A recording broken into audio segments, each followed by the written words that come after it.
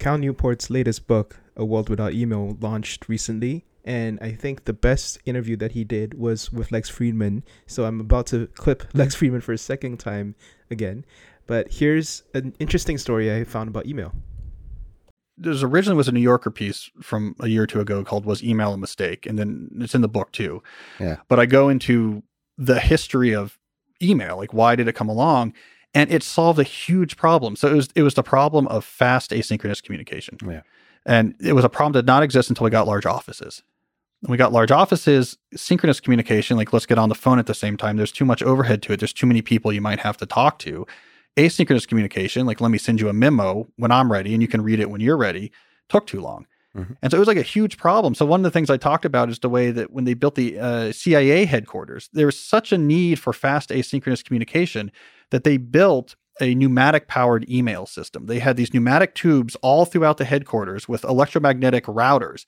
So you would put your message in a plexiglass tube and you would turn these brass dials about the location. You would stick it in these things and pneumatic tubes and it would shoot and sort and work its way through these tubes to show up in just a minute or something at the floor and at the general office suite where you wanted to go.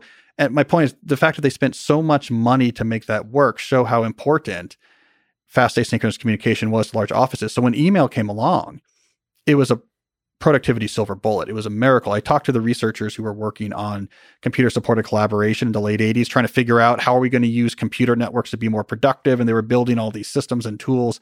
Email showed up. It just wiped all that research off the map. Mm-hmm. There was no need to build these custom intranet applications. There was no need to build these communication platforms. Email could just do everything. Yeah. Right. So it was a miracle application, which is why it spread everywhere. But it's one of these things where, okay, unintended consequences, right? You had this miracle productivity silver bullet. It spread everywhere, but it was so effective. It just, I don't know, like a drug. I'm sure there's some pandemic metaphor here, analogy here of a drug that like is so effective at treating this that it also blows up your whole immune system and then everyone gets sick. But well, ultimately, it probably significantly increased the productivity of the world, but there's a kind of hump that it now has plateaued. And then the fundamental question you're asking is like, okay, how do we take the next? How do we keep increasing the productivity? I think it brought it down. So here we get to the core of the book, which is email is so productive, but how come we're not productive with email? And I really wanted to get to the gist of the book so you can have a think for yourself. And here it is. What does a world without email look like? How do we fix email?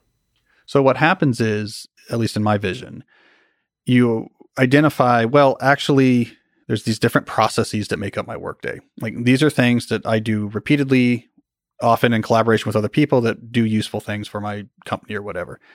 Right now, most of these processes are implicitly implemented with the hyperactive hive mind. How do we do this thing? Like answering client questions to shoot messages back and forth. How do we do this thing? Posting podcast episodes, we'll just figure it out on the fly. Mm-hmm. My main argument is we actually have to do like they did in the industrial sector. Take each of these processes and say, is there a better way to do this? Mm-hmm. And by better, I mean a way that's going to minimize the need to have unscheduled back and forth messaging. So we actually have to do process engineering.